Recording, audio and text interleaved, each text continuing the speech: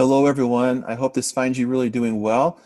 And it's just a privilege to be with you tonight. I noticed some names pop up that I haven't seen in quite a while. Brian, Casey, Nick, and others. And I hope all of you are doing well. Thanks for joining with us tonight. Last week, we left you with these words from Psalm 46. Be still and know that I am God.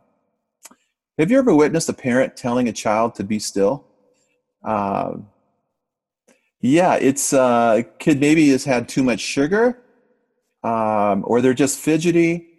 Oftentimes that can happen sitting in church or a doctor's office. Remember the saying, "Hey, do you have ants in your pants?" When the psalmist wrote, "Be still," he wasn't saying, "Get the ants out of your pants," or "Sit still." He was speaking to our inner person, our spirit, and our mind. He was speaking to us in a way that would encourage us to relax, to chill, to know that God is in control. Now, today is part two of just a two-part series called Facing Fear. And worry is a cousin to fear. Worry is fearing the worst possible scenario or outcome. And worry is no respecter of persons. Athletes, musicians, politicians, students, patients visiting a doctor's office, even pastors. Yes, pastors, because we're human after all. We can be prone to worry. And worry is both a verb and a noun. As a verb, it means to give way to anxiety or unease, to allow one's mind to dwell on difficulty or troubles. As a noun, a state of anxiety or uncertainty over actual or potential problems. And worry even has a place in name calling. Have you ever been called a worrywart? I mean, that's a double whammy, right? It's like it's bad enough to be called a wart, but to be called a worrywart, I mean, it's like it really hurts deeply if you've been called that. Worry hits us all. Tomorrow, for the first time in 37 years of marriage, actually 38 years of marriage, Shelly is going to be giving me a haircut. And there's no chance of me getting in to see my barber. And so I'm just a little bit worried about how that can go. She seems quite confident, but yet another thing for me to worry about. When Lauren was in the hospital experiencing an unusually long and somewhat complicated birthing of our granddaughter Rosie, there were a few worry warts in the waiting room.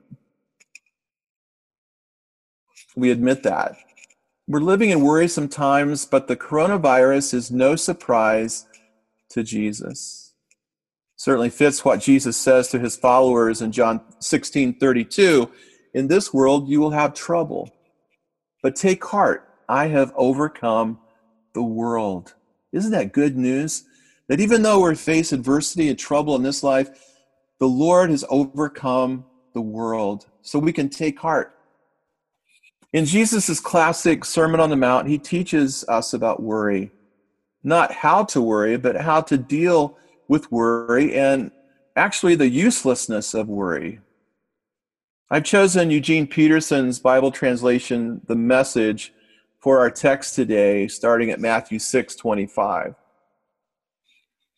If you decide for God, living a life of God worship, it follows that you don't fuss about what's on the table at mealtimes or whether the clothes in your closet are in fashion. There is far more to your life than the food you put in your stomach, more to your outer appearances than the clothes you hang on your body. Look at the birds, free and unfettered, not tied down to a job description, careless in the care of God. As you count far more to him than birds. Has anyone by fussing in front of the mirror ever gotten taller by so much as an inch? All this time and money wasted on fashion, do you think it makes that much difference? Instead of looking at the fashions, walk out into the fields and look at the wildflowers. They never primp or shop, but have you ever seen color and design quite like it? The 10 best dressed men and women in the country look shabby alongside them. If God gives such attention to the appearance of wildflowers, most of which are never seen, don't you think he'll tend to you, take pride in you, do his best for you? What I'm trying to do here is to get you to relax, to not be so preoccupied with getting so you can respond to God's giving. People who don't know God and the way he works fuss over these things, but you know both God and how he works. Steep your life in God reality, God initiative, God provisions. Don't worry about missing out. You'll find all your everyday human concerns will be met. Verse 34, give your entire attention to what God is doing right now. And don't get worked up about what may or may not happen tomorrow. God will help you deal with whatever hard things come up when the time comes. Now, admittedly, a lot of this teaching is about what we wear, about fashion, actually, but there's an underlying message that Jesus is conveying. I have 3 points tonight in our teaching. The first is this: there is far more to life than what we possess. We've all seen the images of medical workers testing and treating those with the coronavirus. Now, these are heroes to all of us because they're putting their very lives at risk. But they're committed to assisting those in need to the point they have chosen this as their occupation. We pray for them, and like I said, we admire them. They realize there's far more to life than what they possess. There's a cause that they're committed to. That word occupation is a multifaceted word. These days, some are occupied with watching the stock market. Others are occupied with staying up with their news feed to get the latest news information. Some are occupied with staying connected to family and friends. Still others are occupied with making sure that they have enough toilet paper. Jesus consistently emphasizes the occupation of love. John 13:34, let me give you a new command. Love one another. In the same way I loved you, you love one another. This is how everyone will recognize that you are my disciples, when they see the love you have for each other. So Jesus commands us to have a new occupation, to be occupied, to have a priority of loving one another as he loves us. He says, don't be consumed with lesser things like worrying about food and clothes.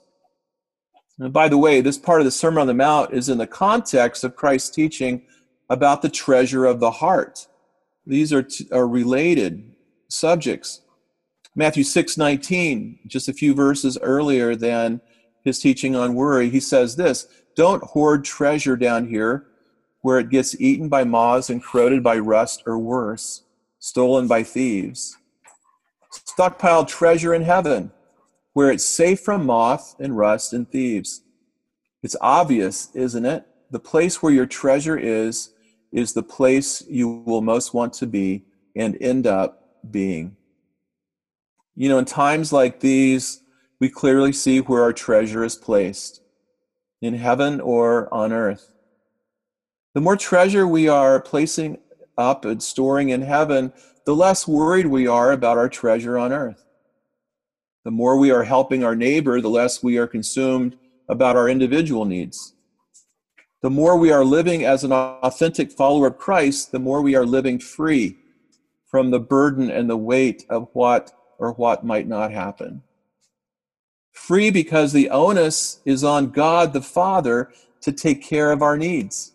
It's not on us. So there's a release in our spirit when we're trusting the Father to take care of us like he takes care of the wildflowers. Second, if the Father cares for birds and wildflowers, how much more does he care for his children? If you need to be reminded how much God cares for you, my friend, remember why Jesus came.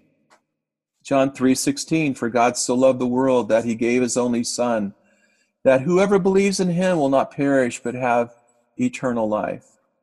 John 15:13, greater love has no one than this, to lay down one's life for one's friends. Jesus is forecasting his crucifixion, that he will in fact be laying down his life for his friends, for us, how much he loves us.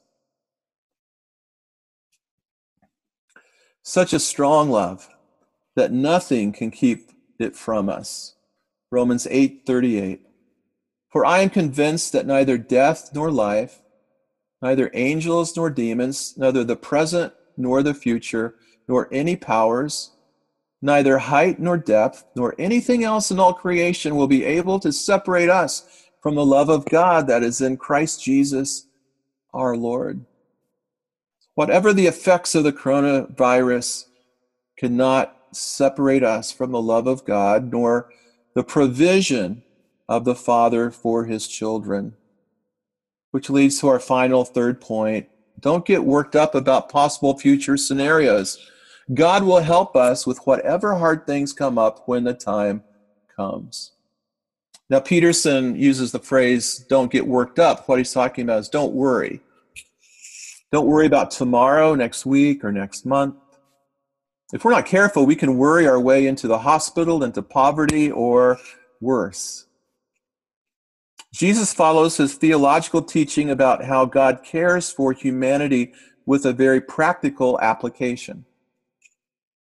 Worry never changes outcomes. I want you to capture this tonight. Worry never changes outcomes. Our emotional occupation can either fret about possible outcomes or relax in God's promises. In 1988, a song about worry hit the charts, became quite popular. Some of you immediately know what song I'm referring to. Millennials might know it. Gen Z, maybe not. Probably not. It's a song that Bobby McFerrin recorded called Don't Worry, Be Happy. It's a very fun song. It's worth a listen. In fact, Ryan added it on the Daily Anchor playlist on Spotify. So if you care to, you can give it a listen. But here are some of the lyrics worth highlighting. In every life, we have some trouble, but when you worry, you make it double. Don't worry, be happy. The landlord say your rent is late, he may have to litigate. By the way, I always thought litigate, what a great word to rhyme in a lyric, right? Litigate. But don't worry, be happy.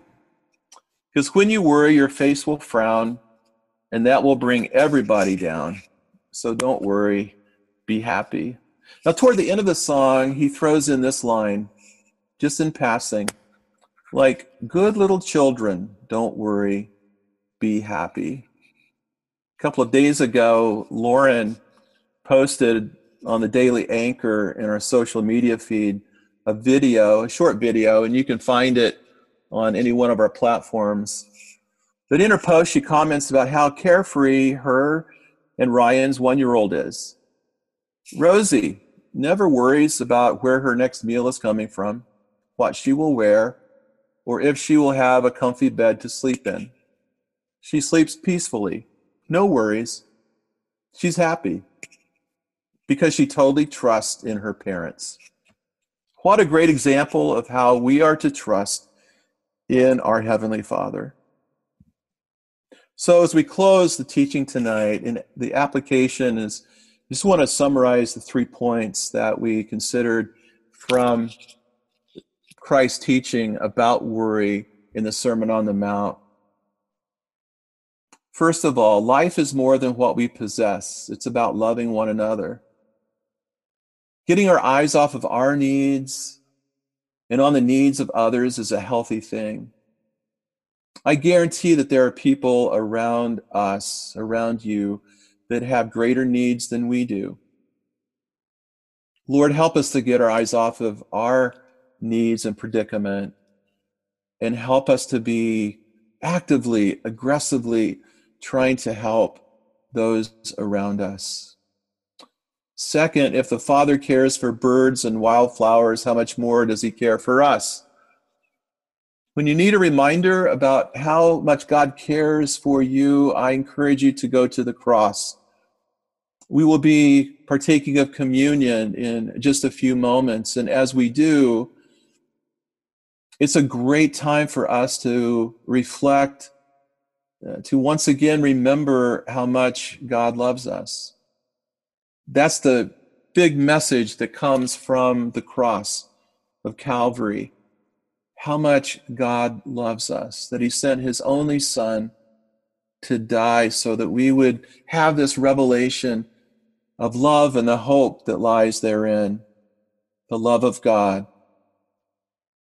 And then third, don't worry about possible doomsday scenarios. Focus on today, trusting that whatever happens, whenever it happens, God will help you. He's got a great track record of helping those who call upon his name, those who trust in him. So relax, love one another, and let's put our faith in our Heavenly Father. Let's pray together.